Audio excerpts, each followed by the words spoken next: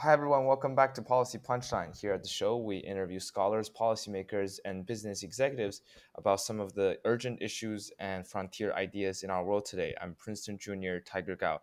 The coronavirus has been hitting the US fairly hard in quite unexpected ways.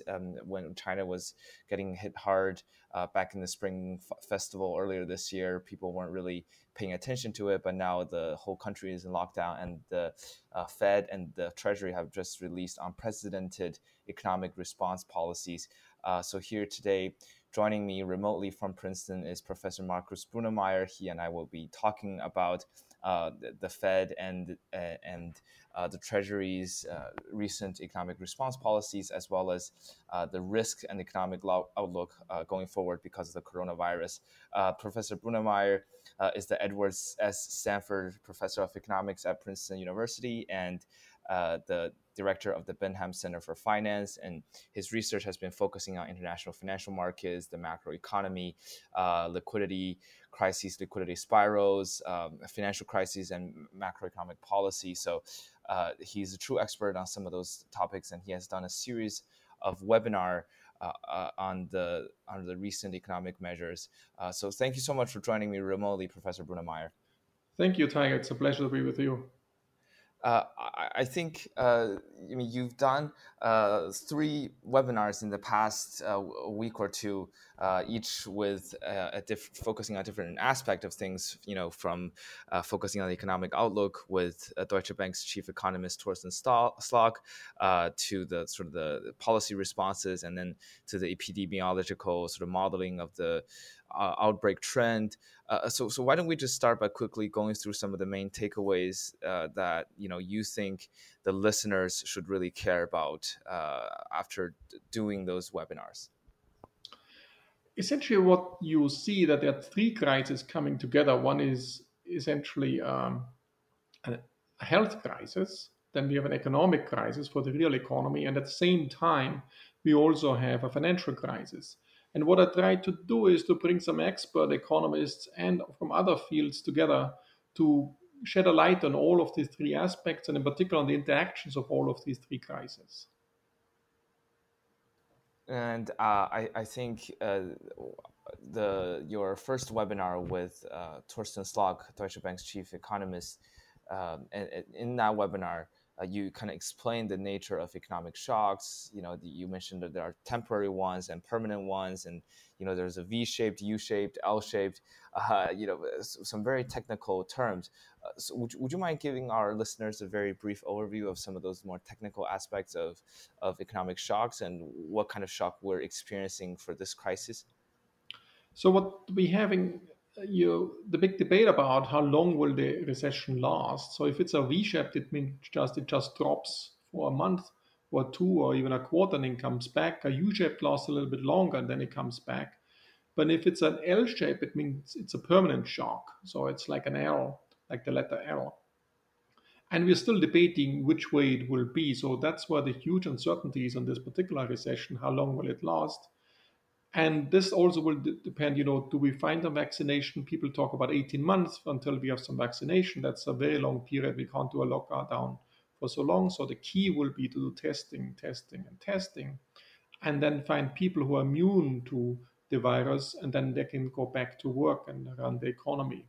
So that's one distinction, is how long lasting is the shock? Is it a temporary shock or is it really a permanent shock? The other dimension is what we often do is distinguish between supply shocks and demand shocks. And typically, when you think of the Great Depression, you think of a demand shock. And because of this demand shock, and the prices go down, we go in deflation period. If you think about the 1970s, you think of a supply shock. The oil shock that actually made supply much more expensive. So you had to import the oil, became much more expensive, and that led to huge inflation. So we won't like to know, does this lead to inflation or deflation? And there's a lot of uncertainty about this as well. So while the initial shock this time was really a supply shock, so because here labor supply, if you want to work and you can't work, so there's a shock to supply labor, so workers cannot supply their labor to the economy. So it is indeed a supply shock, but it also translates to the demand shock as well. So if you want to go to a restaurant, you cannot demand food from a restaurant because of the health considerations you have. So we have a complicated mix between supply and demand shock, and we still, have to figure out which one is the more important one in this dimension. We might even argue that it's actually not so useful to make the distinction for this particular crisis we are facing. But of course, we're very interested what are the implications in the long run for inflation versus deflation, and there's a lot of uncertainty on this dimension as well. Well, I think some economists are saying that it's a purely exogenous shock in the sense that it's the system within it's still fairly healthy, but it's just that literally the government has forced the economy to come to a stall and freeze all economic activities. So, do you think in that sense it will be the recovery will be fairly smooth whenever we unfreeze the economy, or will it actually kind of lead to some dramatic internal consequences for this financial system if this freezing continues? So I think the last half sentence is really the important one. If it's a really a V shop, which is very short lasting and not long lasting, then I think the problems are contained and it's not such a problematic phenomenon. On the other hand, if it lasts for a long time, then businesses will close down, and you have a dramatic reduction, in particular in small and medium enterprises, and that will take time to rebuild, and this will be a permanent damage then. So this is really crucial to figure out some ways to reopen the economy fairly soon through better testing and perhaps some other medicine to really get the economy going again. So in your second webinar with Nelly Liang, who is the former director of the Federal Reserve's Division of Financial Stability, you kind of explained this mechanism, how financial markets can generally smooth out those initial small shocks on their own. But just as you rightly mentioned a couple minutes ago, if the shocks continue and are fairly large, they will become destabilizing, and because they freeze the liquidity, and so I think the liquidity part is a very important part of the debate here. Do you foresee any immediate issue with the liquidity of the financial system right now, or do you think it will really have to go for another couple of months in order to really see the effect coming? Yeah, you really point to the important question. In a sense, if you have a liquidity problem, you can, as a policymaker, intervene very aggressively and solve the liquidity problem. If you don't, a liquidity problem might morph into a solvency problem, which is a much more long lasting damage to the economy. That's why I think the Fed is so aggressive in intervening what we are seeing at the moment. So that's indeed the case. But of course, liquidity problems, if it's a long lasting thing, you don't want to use all your ammunition right away. So if there's a long lasting shock and we intervene now with 2 trillions of help and the Fed is intervening with several trillions as well, then actually you might use all your ammunition right away. And if it's a very long lasting, that's a little bit dangerous. You should keep some dry powder in the back just in case if the recession will be long lasting. Well, the Fed this time basically used all its ammunition sort of in a weekend or a week. I mean, a lot of people are saying that basically what the Fed used for an entire period of the 2000 financial crisis, they basically dumped it all in one weekend. So, in your opinion, do you think the Fed has used too much and not saved enough dry power for later? I think the Fed did the right approach for now. The important thing is to distinguish between the 2008-9 crisis and the current crisis. In 2008, 2009, there was some imbalance in the economy. So we had a run up of the housing bubble, and the housing bubble was bursting. That triggered then the whole financial sector into difficulties. So there was some misbehavior on behalf of the financial sector. This time around, the economy was in pretty healthy shape, besides of the fiscal situation. So because of the corporate tax cut, the fiscal situation was not sustainable. But otherwise, the economy was doing well. Unemployment was at record low, and everything was fine. It just was hit from outside by an exogenous shock. So that's very, very different. The other big difference is that last time it was primarily the households which had bought houses and took on mortgages. They were in difficulties. While this time around, the corporate sector is very much involved. So the corporate sector, including small and medium enterprises, your mom and pop shop around the corner, your restaurant owner, all of them, they will be hit big time as well. And that's a big difference because it's very hard to get to small and medium enterprises. So the Fed was just undusting all the programs they did in the last crisis and just reintroduce them again. So everything which was done last time and worked well is already working at the moment as well. But they didn't do last time anything on the corporate side. So they didn't buy any corporate bonds or were very engaged in the corporate sector.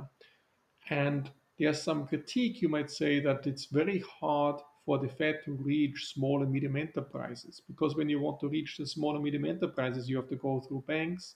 The Fed doesn't have all these instruments to really rechannel liquidity to these SMEs or small and medium enterprises. Just to give you an example, if a big company um, wants to issue some funds and issue some bonds, they can issue commercial paper, which is like short-term debt, and they issue short-term debt, which then the Fed can buy, or they can issue long-term corporate bonds, which the Fed can buy. And the Fed has now set up some special purpose vehicles to be able to buy corporate bonds, and that helps immediately the big companies. But small companies, they don't have this ability to issue corporate bonds. And hence, one has to find a different approaches to reach the small and medium enterprise. And that's a huge challenge we are still sorting out. So it still has to be sorted out. And that's, one big difference to the last crisis that you have to also cover there. The corporate sector, in particular, the difficulties lies with the medium and small enterprises. And I think that's also a key issue that you addressed in the second webinar with Nelly Liang, which you mentioned how the Fed in its sort of legal authority was only supposed to buy up treasuries. It's not really supposed to directly engage in sort of a corporate bond buying activity. So that's why you mentioned how the Fed has to set up those special purpose vehicles, SPVs, to do repo transactions or to do more lending. But the issue is that can only get to the larger corporations, and then the smaller and medium sized enterprises, the SMEs, are kind of left behind. And you actually wrote a very interesting proposal, the evergreening proposal, and some of the do's and don'ts that we should keep in mind. Would you mind just telling us a little bit about your proposal for funding the small, medium-sized enterprises? Yes, yes. So indeed, I think Nelly Lang's presentation was very, very insightful, because she went through all the programs, and as you pointed out, the Fed itself should not take on any default risk. And once you buy corporate bonds, even though they are highly rated like investment grade bonds, there might be some default risk, and that's why you set up the special purpose vehicles, where the taxpayer essentially had to assume that the risk of a default, and the non-risky part is then, which is the liquidity part, is then funded by the Fed.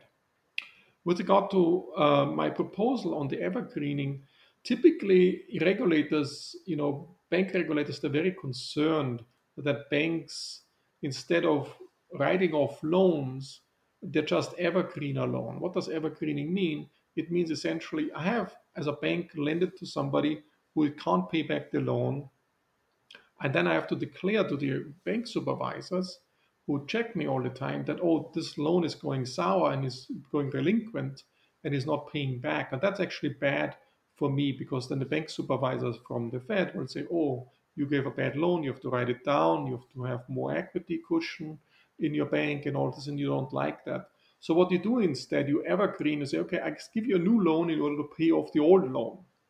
And typically, the bank supervisors look out for this. If there's some evergreening going on, then the bank is shady and is doing the wrong thing. And you want to avoid this evergreening, because what you really want is that banks lend to new firms who create new jobs, and unproductive firms should actually be closed down, should go bankrupt. Now, in this circumstances, now you have to reverse exactly the prescription you give in normal times. Now you want evergreening, because now if you don't do anything, all the firms will go down. So you would like to do that the banks, you induce them to do evergreening to really extend the loan. So if a loan comes due, ideally the bank should say, I'll give you a new loan to pay off the old loan. And we want to incentivize banks to do so. And in this proposal with Arvind Krishnamurthy from Stanford, we essentially argued that the central bank should allow the banks, or should give the banks a carrot to do so. And how does the carrot look like? If the bank evergreens a loan, so it says, okay, I give you the small firm a new loan in order to pay off the old loan, then the loan itself, the bank can refinance at the Fed at the negative interest rate. There's such a thing like a discount window. So the bank then has some loan, has a claim towards the small firm, and then it can actually take this loan, bring it to the Federal Reserve, and it gets refinancing from the Federal Reserve. So essentially, the bank carries the default risk because it decides which loan to give and which loan not to give, but it can refinance it at a very low interest rate, potentially even negative interest rate, and that makes it attractive for the bank to actually roll over this loan, or in other words, to evergreen. So in a sense, we have to keep the businesses going, thus evergreening. I mean, help them pay down debt obligations, help them keep paying their employees and such. And I think that is also part of the prescription that you had for Europe, which is another proposal you wrote, and you talked about how important it is for the government to step in to basically help provide that liquidity to the companies. Yeah, so essentially, in Europe, situation is more complicated because you don't have, like, if what we talked about, the special purpose vehicle, the SPVs, where the U.S. Treasury, so the finance ministry in the United States, takes on potential default risk. So, and that's you don't have in Europe because there is no European-wide finance ministry or treasury can take on this default risk. So you have to come up with other elements in order to protect the central bank from default risks. Like in the US, it's done through the special purpose vehicle, where then the US Treasury takes on the default risk. In Europe, you have to really make sure that any lending you do is actually not defaulting. So what we proposed here with Riccardo Reis from the London School of Economics and Marco Pagano from Napoli in Italy, um, we proposed we give loans which are very, very secure. And why they're very, very secure is because the, when you pay back these loans, they're interest-free loans. Over the next 10 years, you pay them back, but you're paid back as an add-on to your taxes. And if it's an add-on to your taxes, if there is ever a bankruptcy, gets priority to be paid back. So you uh, higher ranked, you're senior to all other debt obligations. So you're paid back first. So that part is then very, very, very risk-free, or is not with a lot of risk associated with. And then this should be then this lending, this initial lending, which should be done through the European Investment Bank, which is like taking on this SPV structure we have in proposed for we have in the US. That's would be the European Investment Bank, and the European Investment Bank is then issuing bonds, fairly risk-free bonds, to the central bank. But you see again, in order to monetary policy, you don't want to take on it the default risk. You have the default risk. You have to package away. Somebody else has to take on the default risk. For Europe, we said what's very important is that the European Investment Bank is doing that. And on top of it, we make the initial bonds fairly risk free, or the initial lending fairly risk free, in order to get a bigger volume going, because Europe doesn't have this capacity to issue 2 trillion new debt, because many of these countries have reached their fiscal capacity, how much debt they can issue. And you have to come up with more creative solutions in order to overcome the hardship which is associated with the current crisis. And I think when it comes to Europe, another concept that came to my mind is the problem of the zero lower bound, right? Which is basically your interest rate is so low, almost at zero or negative, that you cannot further lower the interest rate as a traditional conventional monetary policy measure. And I think that is kind of true for the US and EU as well. And that also goes back to the concept you mentioned, how there's very little dry powder when it comes to Mm. fighting this kind of liquidity crisis with financial crisis. So they have to use more unconventional policies. So if in the context of this coronavirus crisis, do you see uh, both the zero lower bound issue and also the fact that Europe not having sort of a union wide fiscal authority posing very significant challenges to the actual rescue? Does it mean that the EU will inherently have a less effective measure than the US? Yeah, so it's much more challenging. So if you just look at the numbers, so the US is issuing 2 trillion of initiatives from the Hill or the Capitol Hill, essentially. Um, that's a significant amount, a huge amount. If you look at what Germany is doing about 4% of GDP, but Italy can only do 1% of GDP to help out its industries. So there is a much more limited intervention, and that will hurt the industries in the long run. And but there's essentially not much fiscal space they have because they have taken on so much debt beforehand, and that makes it more challenging. We have to come up with more creative solutions in Europe in order to help out.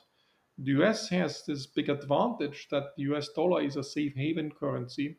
So whenever the crisis becomes more severe, everybody wants to hold US treasuries and US dollars.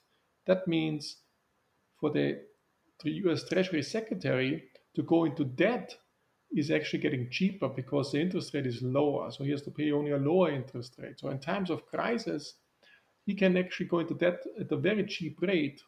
And that helps the US to support its own industries and to support its own small and medium enterprises if they want to. And also support workers, to make sure that they get some compensation if they're laid off and other things, which other countries cannot really do to the same extent. On the other hand, I must say, from a social net perspective, where how much social net you have to protect the workers, Europe, of course, has much more. Unemployment insurance schemes has much more more a safety net, which is much more extensive than the US has. So, and that makes it on the one hand more expensive for the government, but it also is automatically stabilizing. You have these systems in place which can pay out, which you don't have in the US so much, though there will be much more hardship for the poor people in the United States because you don't have the social safety net you have in Europe. And that's a complication you have in the US.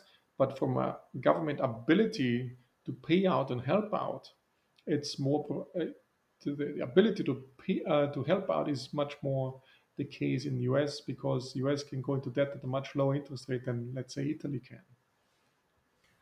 Before we go into a little bit sort of the general questions on social safety nets and comparing the U.S. and EU, I also just want to hear a little bit more of your thoughts on the recent U.S. stimulus package, the $2.2 trillion one that got passed, and combined with some of the previous packages passed before. Right now, I think the U.S. is already on the fiscal side unleashing around 2.8 trillion, which is, I think, 13% of the GDP or something, and much of them is actually going to small and medium sized enterprises. I think among the 2.2 trillion, around 350 billion will be directed to make loans to SMEs that meet certain requirements. So I wanted to hear your thoughts on. Do you think the current as measures for helping small and medium sized enterprises is good or sufficient in the U.S. Kind of matches your expectation for the evergreening proposal, or no? I think you still need the evergreening proposal. So the problem is there's enough money put on the table, but how to get the money from the table to the actual SME which deserves it, the small and medium enterprises which really deserves it. And that's a big challenge. So, for example, in Europe, you have credit registers, which means whenever you take out a loan of a particular size, it will be registered and you have all the numbers. So, the official sector has all the numbers which loans are taken out. And you say, and they know which loans are due and which have to be paid off. So, you have all the data available. In the United States, you don't have such a centralized credit registry. So, you don't know whose loan is due, who needs some funding, and whose loan is not due, is only due a year later. So that's what you're struggling in the United States. And there are some agencies, which private entities, which collect some of this information, but it's not working so well. So we still have to, hopefully, with some fintech companies, you can actually do it to get a better sense for that. Um, but that's a big challenge, especially for the US, because A lot of this lending for small and medium enterprises is done also through trade credit and other arrangements. For example, you're a farmer, you buy a tractor from John Deere, and John Deere is then lending you some money to afford this tractor, and you pay it back over the years. And all of this, John Deere, of course, knows that it was lending to you, but no bank knows it. So at the end of the day, in the US, you have to work through the banks who have the information and through fintech companies to resolve this issue. And that's more challenging compared to European countries where you have a centralized credit registry, where the official sector knows exactly who is in difficulties and who has to receive some money, and you can inject the money more targeted. But I suppose the U.S. sort of political system has been set up in a way that is very quote unquote decentralized, or it's not really meant to have this kind of centralized registry. Do you think reforms will be needed down the road? Because a lot of people are saying that as the U.S. government, you know, injects this kind of huge stimulus bill into the country, it is kind of the chance for the U.S. to engage in a lot of kind of reforms that might transform the U.S. into more or less of a welfare state in the future, or something like that, towards a more like a EU model, and probably the same thing Mhm. for the EU to do so. So I would love to hear your thoughts on that front, sort of how you So, look going forward. Yeah. yes. So I think in general, what you see, this shock will transform the economy. It will lead to much more digitalization. So it can be on the private side, but it can also be on the official side. So what we are doing now, we talk over Zoom or some other, we teach over Zoom, and it might affect, the educational sector to a large extent. There will be much more online teaching perhaps going on. There will be other arrangements. So it is a shock which also shakes the system, but also leads to new innovations this way. And the same thing will be true in the financial sector. Now, probably there will be a recognition that there's a need to have some centralized data to, if you want to disperse funds, that you know where to disperse it to. So this way, um, it is the case that it could be on the private side or could be on the official side, on the public side. So it's not clear. So in the US, probably it will be more on the private side. There will be some private entity creating all this data, and there are some entities out there, but there's no interplay yet between the public sector and the private sector to really share this information. And that probably the crisis will help. So just to give you some anecdote from the last crisis, the Fed didn't have good data on mortgage situations. But of course, because of the crisis, there was a huge effort within the Federal Reserve System to get better mortgage data and understand what's going on. And a similar thing will now happen, for small and medium enterprises. That situation, there's probably after the crisis, we will have a much richer data environment and a data collection system, which then helps it for future crises. And I think, I mean, you mentioned sort of some of the creative methods that would be sort of needed for both the U.S. and the EU to take on in order to help us get through the crisis.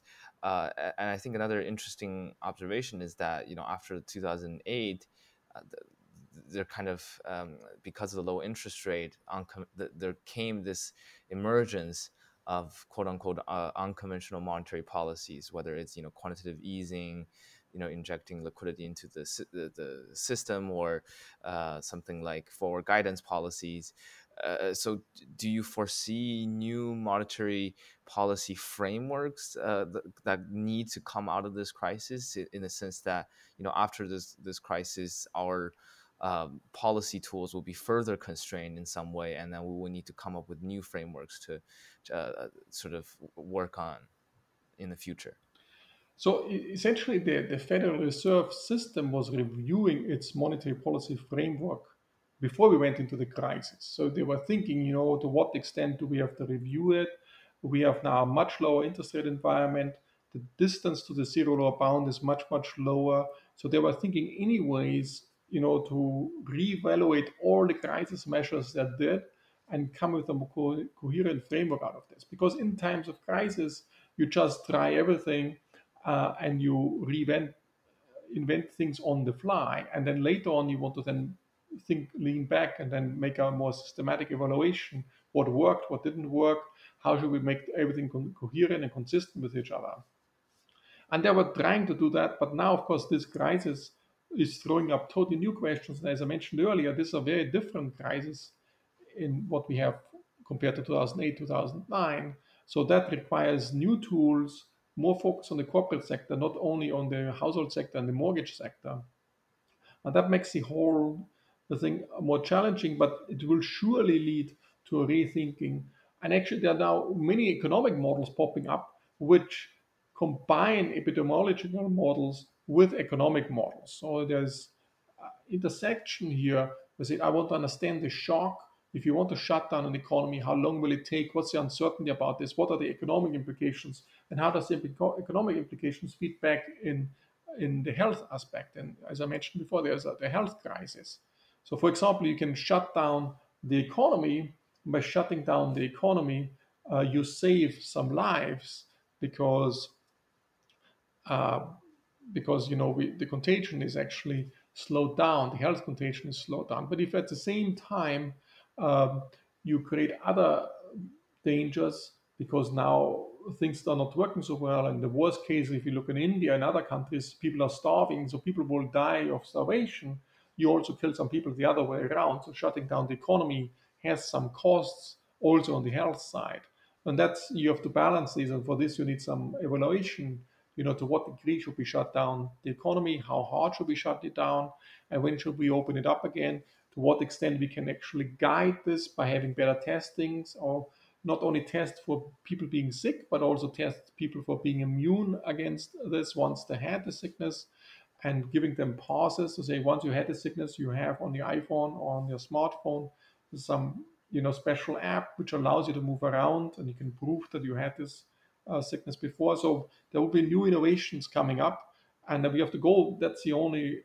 I think people are very creative and innovative, and that's the advantage of the United States, that there's this creativity here to come up with new solutions and resolve the problems. And that's why, I hope at least we can get out of it, even though it will be hard to get out of it fairly smoothly and not in too long a distance. We don't have to wait until the vaccinations come after 18 months.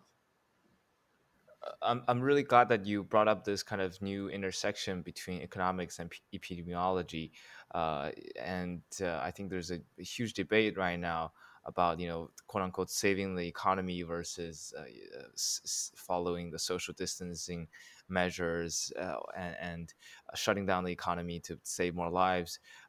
Do you think there is actually a kind of a debate right now going on in the U.S.? Do you think it's a valid debate?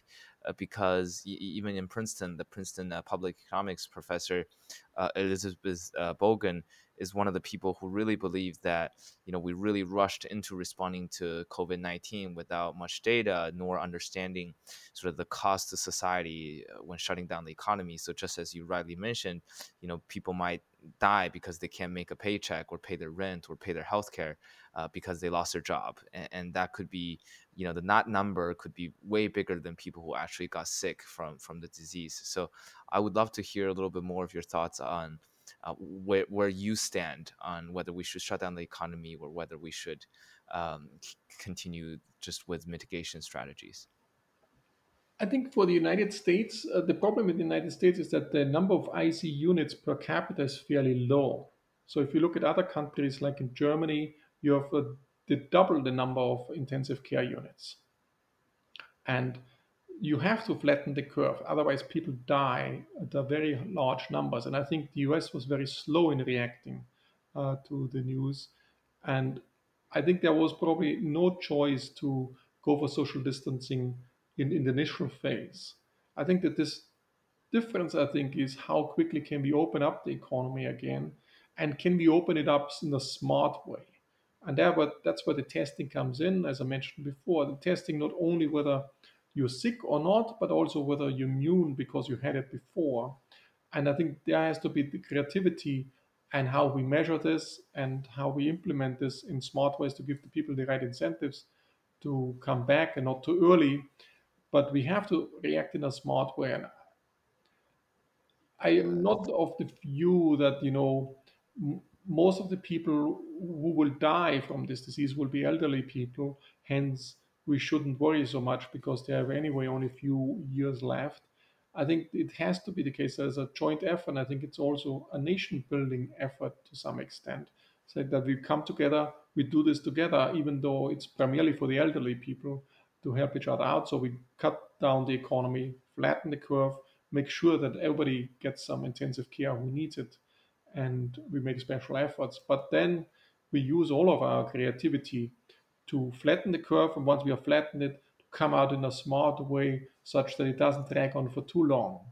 And as I said, there might be positive side effects for the economy too for doing this. There are, of course, a huge number of negative side effects, but there will be some technological revolutions which will help us to overcome this situation.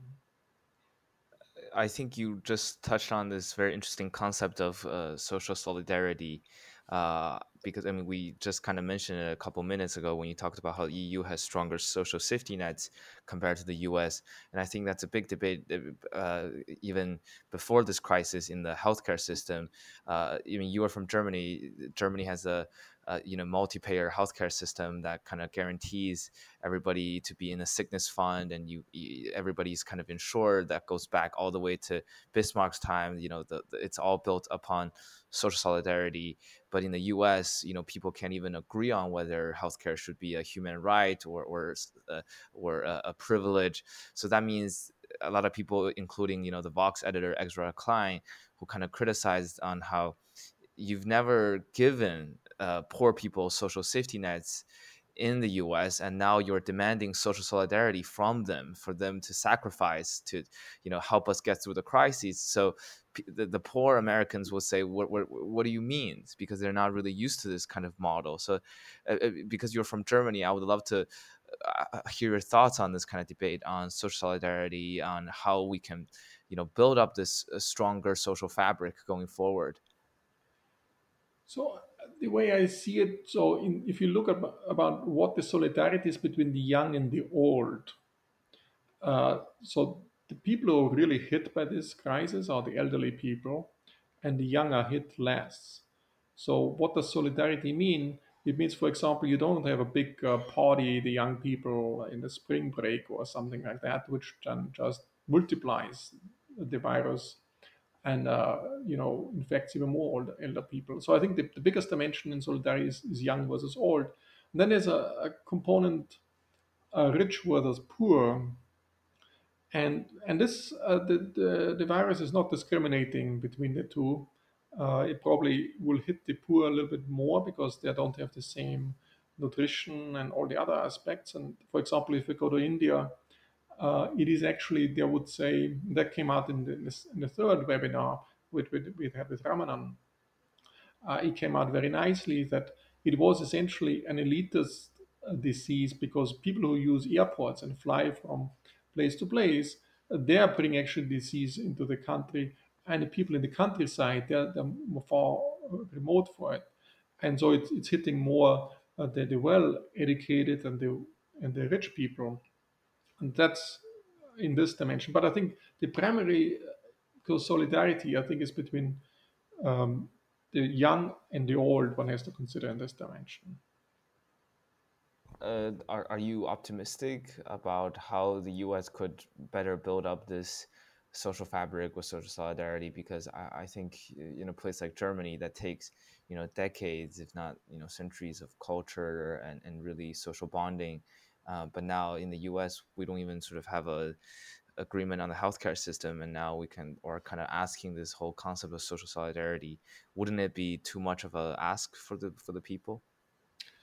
I think, it typically takes a crisis for radical change, and it might be an attitude change towards common healthcare in the United States as well. I think, in my view, everybody should have some right to have good health insurance, even if they are poor. That's for me a basic right, but there are different attitudes towards that. I think in the US there's there's lots to admire about the healthcare system. A lot of innovations and new drugs are invented in the United States.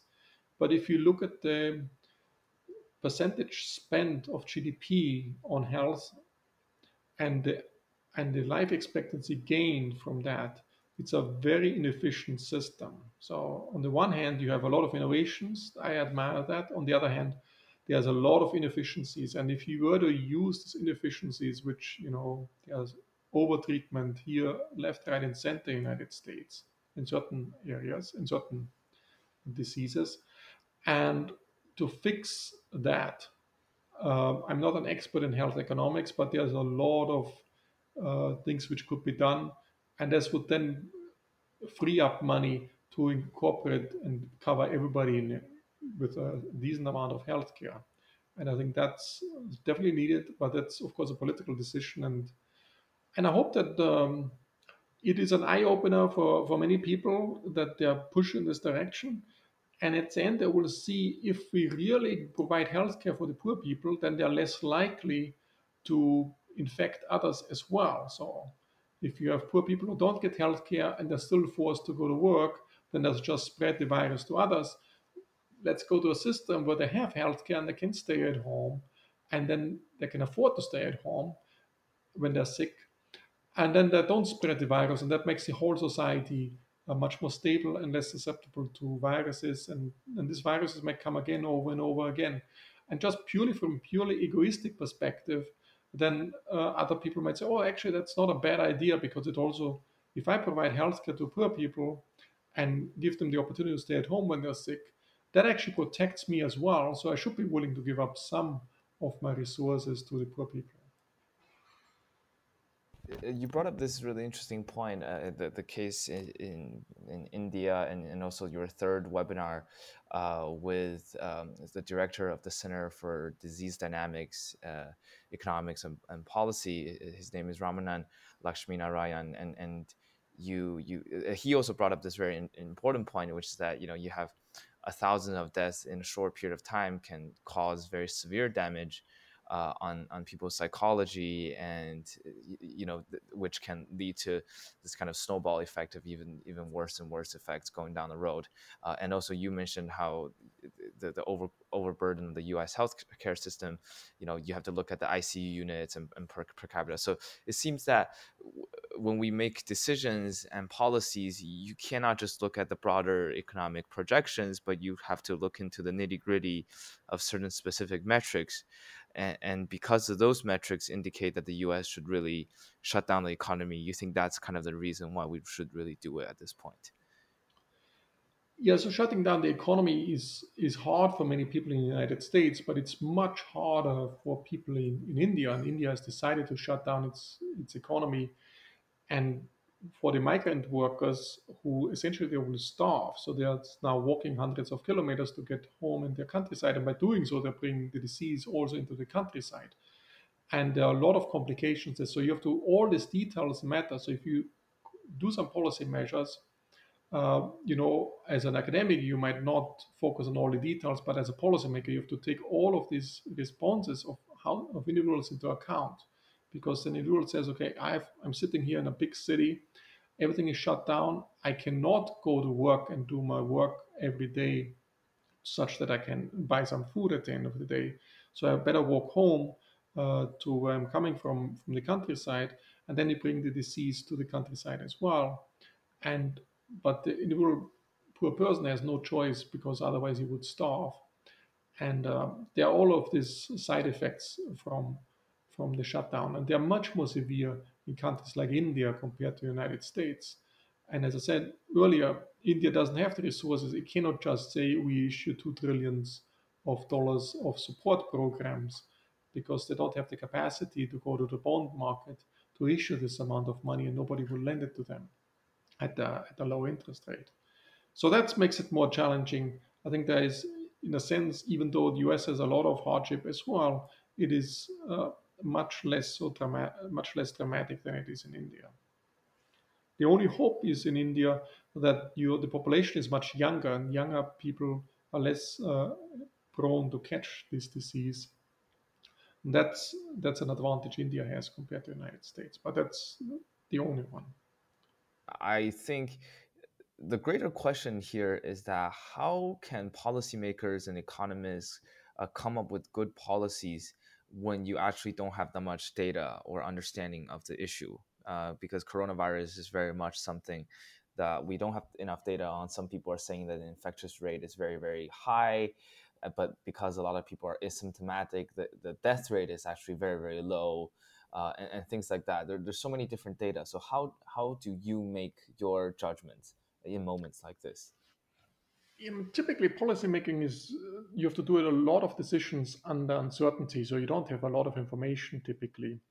And here it's the same. What's new here is that you have very little data, and then you rely on models to project out what will happen because you have to look ahead what will happen 2 or 3 weeks from now and makes a decision now. You do the lockdown now in order to prevent some healthcare crisis in 2 or 3 weeks. And for this, you rely very much on scientific models, and these are highly complicated scientific models. And what's interesting is that before that we have a lot of populism and decision making, nobody believing in experts and all this, and suddenly you see the experts come in the forefront and really guiding major decisions in the economy. I think it's actually a surprising U-turn in this regard, where initially a few years ago, a few months ago, we thought we don't need the experts anymore. Now everybody's calling for experts, be it on health, developing very fast new vaccination, or projecting what the outcome will be, and we don't know what it will be yet, and yet have to make already the decisions now because incubation time is sufficiently long. And in economics, it's also different because here you have a very fast exponential movement. Typically, we like to take averages and things like that when you look at the data.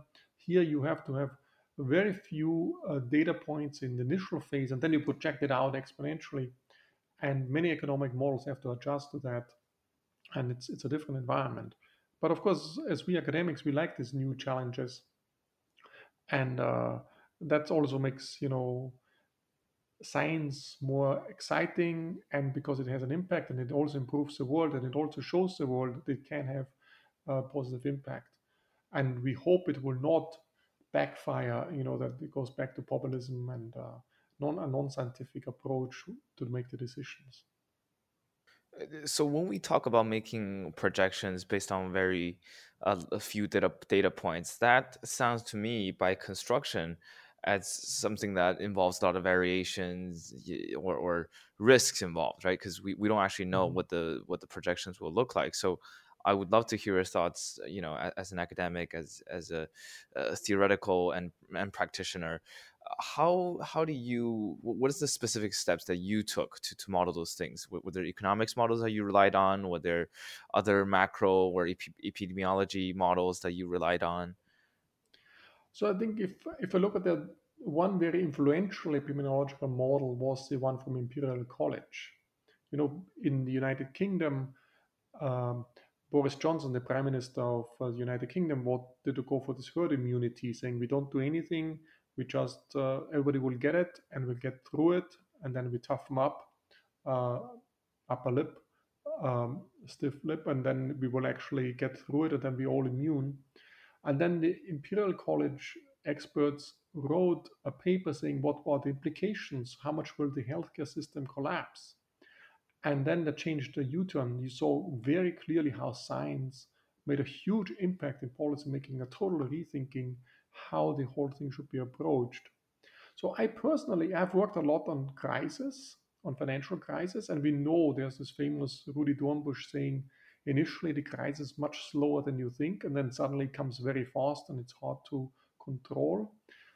And the same applies for this problem as well. But I have not, personally speaking, incorporated in a formal model which you can bring to the data and estimate and test um, uh, some epidemiological elements. So what I did more, I focused, okay, we have a problem here, we have a financial problem. I'm not a health expert. Let me focus on these aspects which I know best. I focus on the financial crisis and the economic crisis. What proposals can I bring forward to alleviate the problems coming as a knock on effect of the health crisis? So we have the initial health crisis, then we bring the whole economy in a lockdown, and that causes a lot of knock-on effects. Let's mitigate and reduce the knock-on effects. That was my focus. And for these, I have made particular proposals. One which is more focused on Europe. We talked about the liquidity lifeline. The other one, which is more focused for the United States, that was this evergreening proposal we mentioned earlier. I mean, since you're from Germany, I also wanted to quickly ask you something about Germany. The very famous IFO Institute for Economic Research in Munich, where I've also did a summer internship at. They made some very pessimistic projections for the German economy, indicating that there could be some very steep drops in the stepping into recession or having very steep drops in the GDP. So I wanted to hear your thoughts on how bad it actually is right now for a country like Germany or Europe, where I feel like a country like Germany, when people first think of it, they would probably think of something as very stable and very strong economy, but it still wouldn't be able to handle this crisis at this magnitude. So essentially, nobody really knows. So, and that's why most projections they are done in scenarios. So people make an adverse scenario, a less adverse scenario, and an okay scenario. So they don't specify one particular path. And that same thing is true for the IFO Institute in Germany. I think it is the case that it's very hard to make these projections, but it's also the case for Germany in particular that Germany depends a lot on exports. It's a very open economy. It imports a lot, but it exports even more. If things go wrong in China, it is felt in Germany much more than it's felt in the United States. And that makes the German economy very vulnerable to some disruptions anywhere in the world. And that's why probably Germany will be hit harder from external factors than other economies are. But on the other hand, it is managing the crisis internally fairly well. So it has put up a program fairly swiftly and efficiently. It disperses the money very efficiently so far.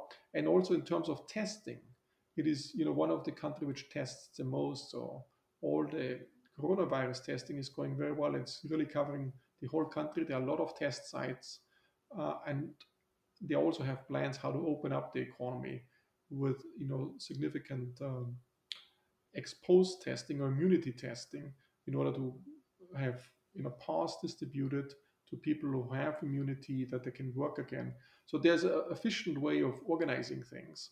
That's the strength of the German economy. The weakness is the exposure to the global economy at large, much more so than the United States.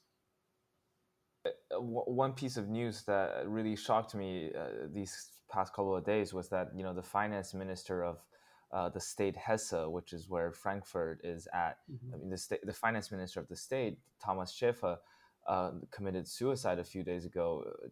Just apparently, he has been very concerned that he wouldn't be able to fill the financial aid expectations for the population because of the coronavirus impact. And that was very shocking to me that a policymaker would commit suicide because he really saw no way out. And I don't know if you've talked to your friends back in Germany or any policymakers back then. Are the sentiments very down right now in terms of how people feel this thing might turn out? Are people really feeling that pessimistic about the outlook?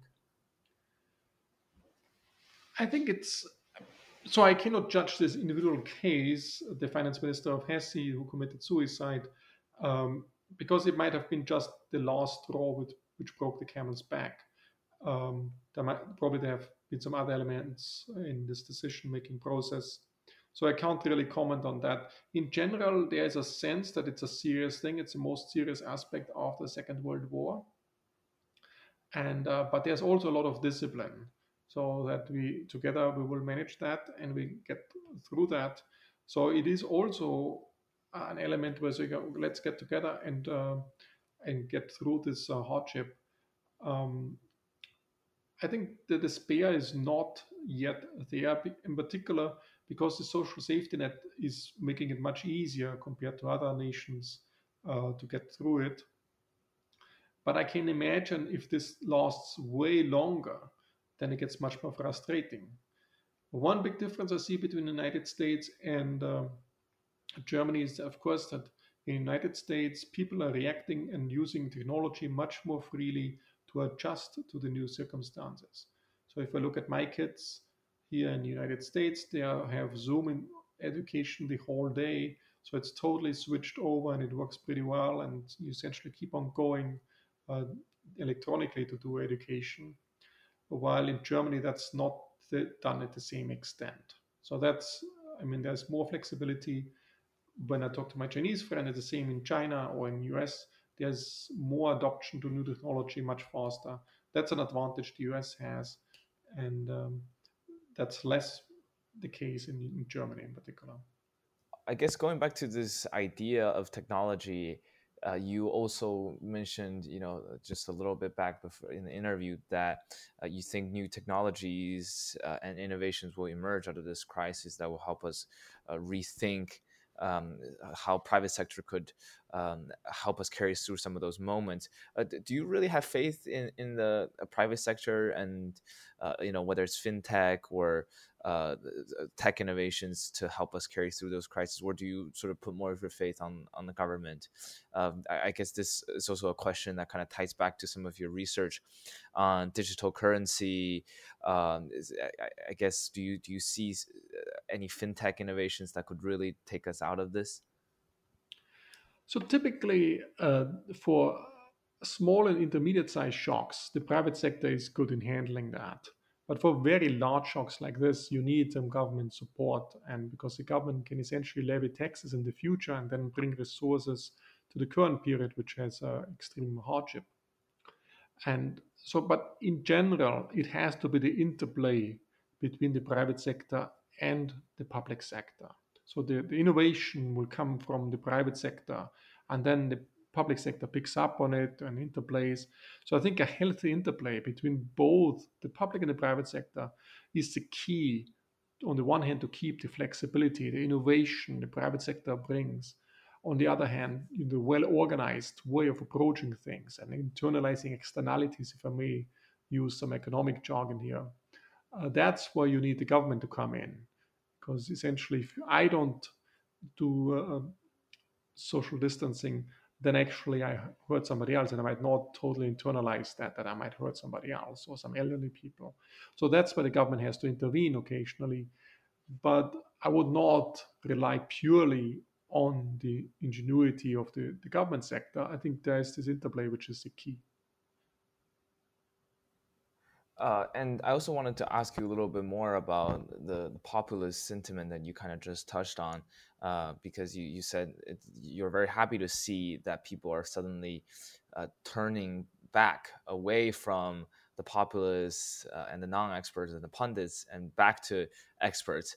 And but do you think coronavirus would actually help contribute to any sort of rising waves of nationalism and isolationism, because it seems that there are very distinctly different approaches between the authoritarian regimes and the democratic regimes. And one could say, oh, this one is a little bit more effective, that one is a little bit more effective, or vice versa. And then people in each of those regimes would probably believe or disbelieve their own regime a little bit more than before, so that you could say that the divisions would be further strengthened because of this coronavirus crisis. That's indeed the danger that I wouldn't say it's not necessarily only populism, it's also that you have a strong government intervening, and then the question is, if the government gets a taste of intervening all the time, then will it recede it back in normal times? So it might make sense for the government to intervene more strongly and limit the individual freedoms of people in order to overcome the current corona crisis. But once the crisis is over, they should actually let go again and give people's freedoms back. And there might be a shift in attitude saying, okay, oh, if you have a more authoritarian government, it was more effective in handling the coronavirus uh, outbreak. But that's not clear because, I mean, one big drawback of this authoritarian environment is that you don't have the information flow. And you saw this in China.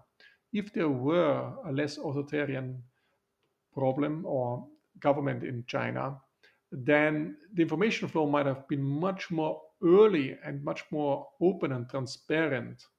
And this would have prevented the coronavirus in the first place. So it's not clear at all that, when once the coronavirus is out of the bottle, then it might be better to have more government involvement and all that.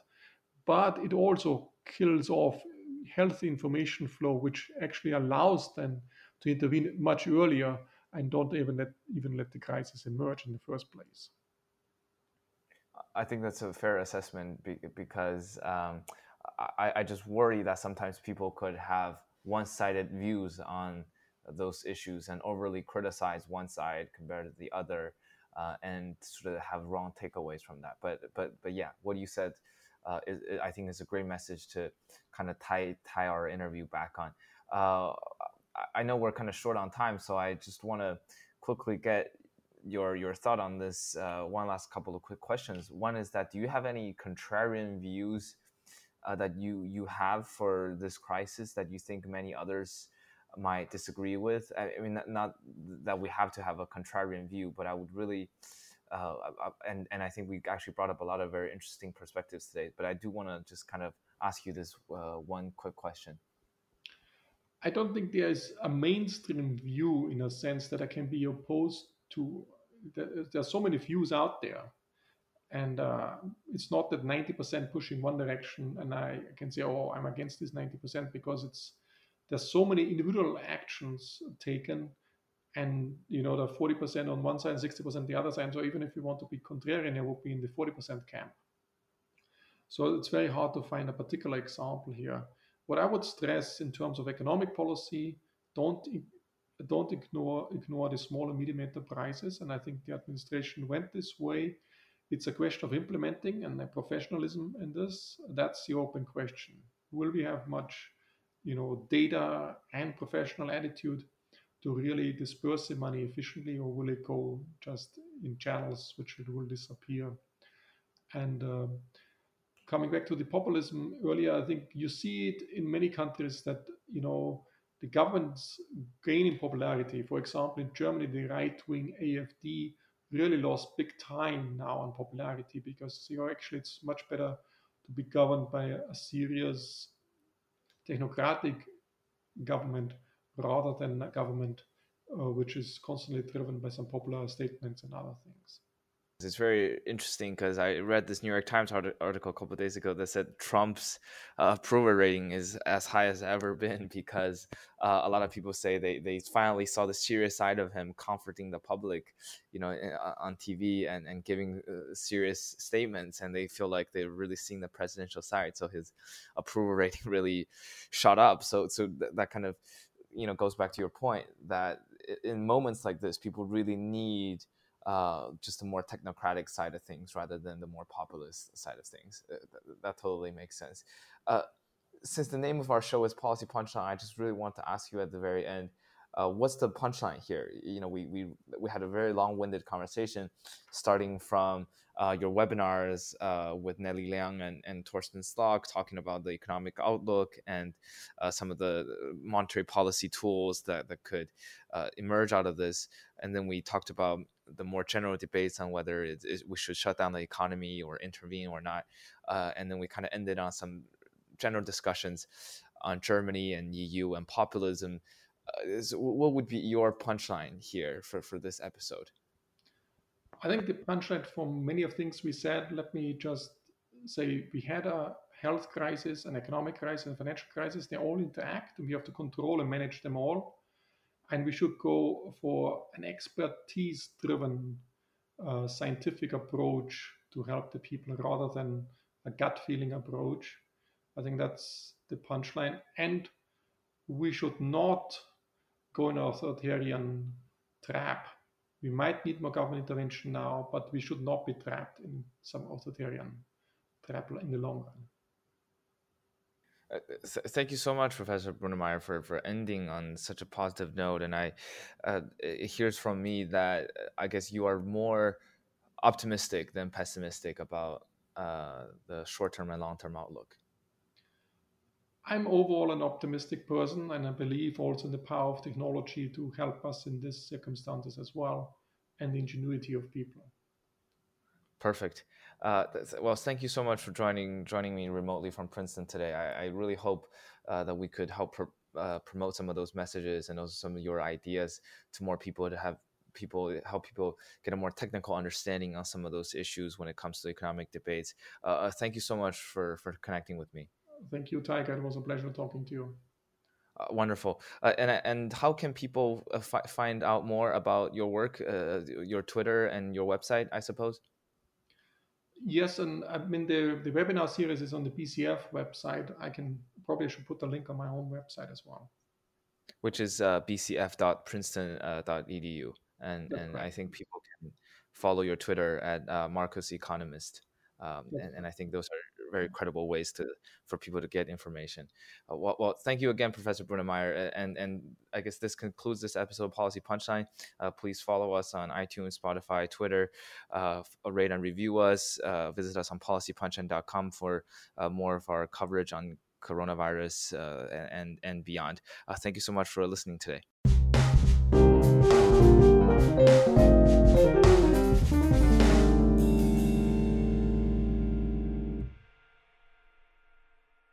You've been listening to Policy Punchline, a podcast generously supported by the Julius Rabinowitz Center for Public Policy and Finance at Princeton University. We would also like to encourage you to follow other podcasts produced by Princeton University, such as Politics and Polls by the Woodrow Wilson School of Public and International Affairs. Policy Punchline is intended to be informational only and does not reflect nor represent the views of Princeton University or the Julius Rabinowitz Center for Public Policy and Finance. For more information on subscription, donation, volunteering, or contact, please visit policypunchline.com. Thank you again for listening.